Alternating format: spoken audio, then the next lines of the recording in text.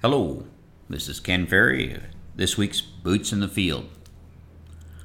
Question of the week that I want to cover today has to deal with seed treatments.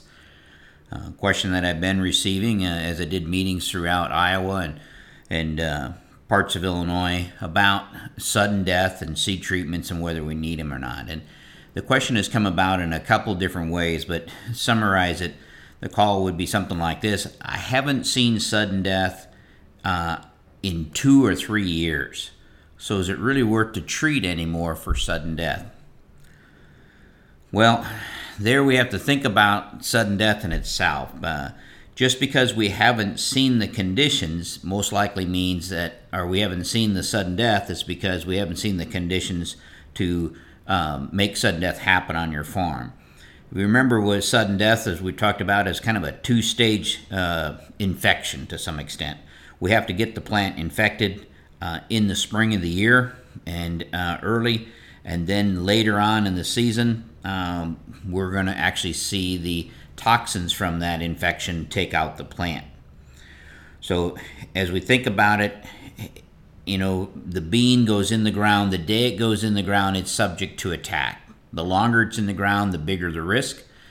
And once it gets to the first trifoliate at V1, it's pretty hardy after that. So if you can manage to get that bean in the ground and get it up, get it to V1 without being infected, you're going to be good to go. Now, the fungus itself operates pretty good at the low temperatures in the soil. Once we get above that 65, 70 degree soil temperatures, the fungus itself slows down, or the risk of infection slows down at that point. So it becomes a point of what kind of risk are we putting it in there.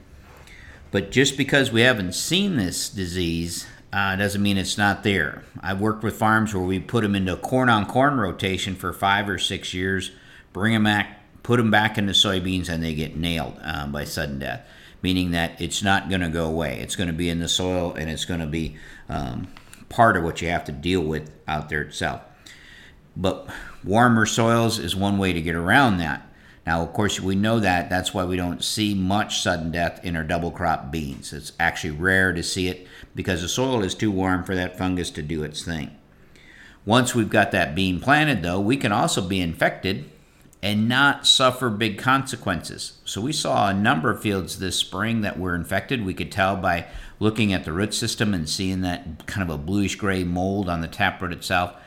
But then you have the second stage of that disease, of course, and that's going to be a wet July, a wet early August, where conditions are saturated out there and tougher conditions for that plant in the reproductive stages. And all of a sudden, then the sporing bodies at that taproot explode and they send up toxins, and it's the toxins that you see kill the plant. So the visual symptoms you see above ground, you see all them damaged leaves, you think, well, that must be where the sudden death is. It's still down on the taproot. You're just seeing the effects of it up on top of the plant.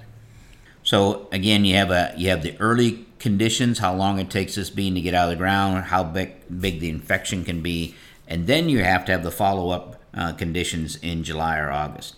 So if we plant later, we get around that stress. But it's a situation where earlier planting has been kind of the big hubbub of the winter as far as guys trying to move their planting window forward for the yield advantage to early planting. And we know that April beans for us here in Central Illinois are our better beans. We've known that for some time. And we used to plant a lot of our beans in April back in the 80s and in the 70s. That's where we were planting a lot of our full season beans. About the mid-90s when sudden death showed up, it changed that situation. There's too much sudden death damage taking place in the mid-90s, and by the 2000s, everybody had moved their planting dates back again where you're fighting the sudden death.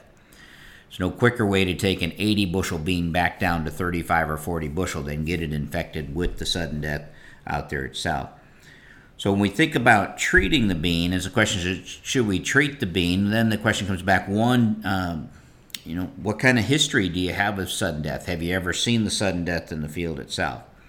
And if sudden death is there, then you're going to consider that field infected. Now, a lot of times it's not the whole field, and it tends to show up in certain areas of the field more repetitious than others, but it's how much damage does a field typically have due to sudden death. So think back to those wetter July, August situations when we followed a cool spring, how much damage did that field actually receive?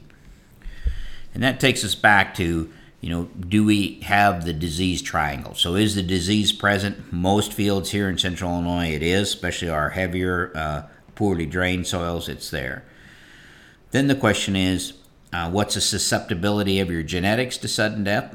That's going to be part of it, as far as do you pick up any tolerance or resistance in the genetics that you're working with, and there is a difference.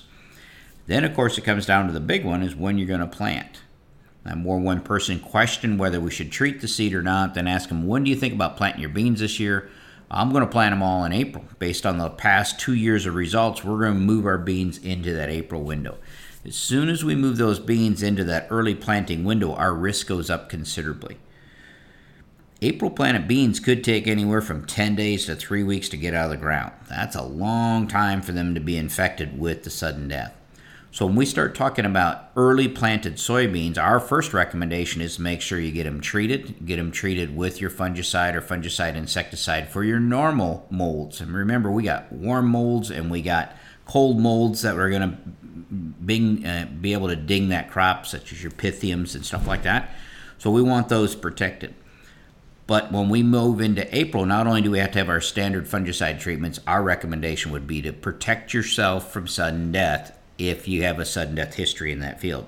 And I'm not talking a sudden death history the last couple of years. If you've ever seen sudden death in that field, we're going to say you're taking a big risk there, and I would treat it for the sudden death. Situation where you realize if we plant these beans early and we have a freeze after those beans come out of the ground, we're going to start this process all over. So keep that in mind as well. We can freeze corn off at the ground, it's going to come back. We freeze the corn off at the ground, our beans off, we're going to do it over as well.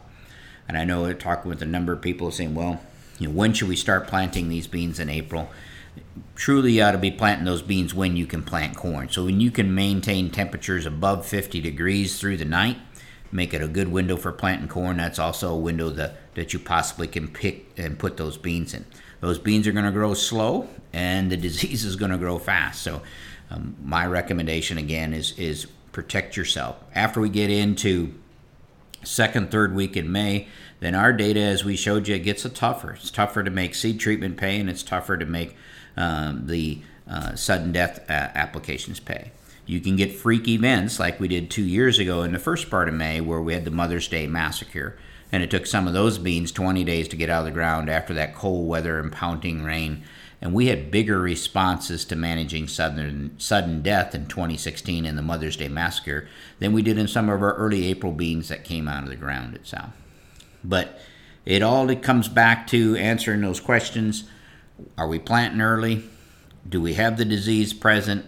Do we have susceptible genetics out there? What are we working with? Whether we're going to treat it. Our recommendation is to treat all those early beans, not only for your regular disease, but for the sudden death, and try to put that worry out of your mind from that perspective. Again, we could have a great year, we don't see any sudden death, and then you just spent $12 or $14 you're probably not going to get back. But that's an easier pill to swallow, especially if you're picking up 5-10 bushel on your bean yields to early planting, than it is to deal with the amount of sudden death we had here about 3 or 4 years ago when we took all these fields down into the mid-40s itself. So with that, I hope that helps. Keep her safe, keep her moving.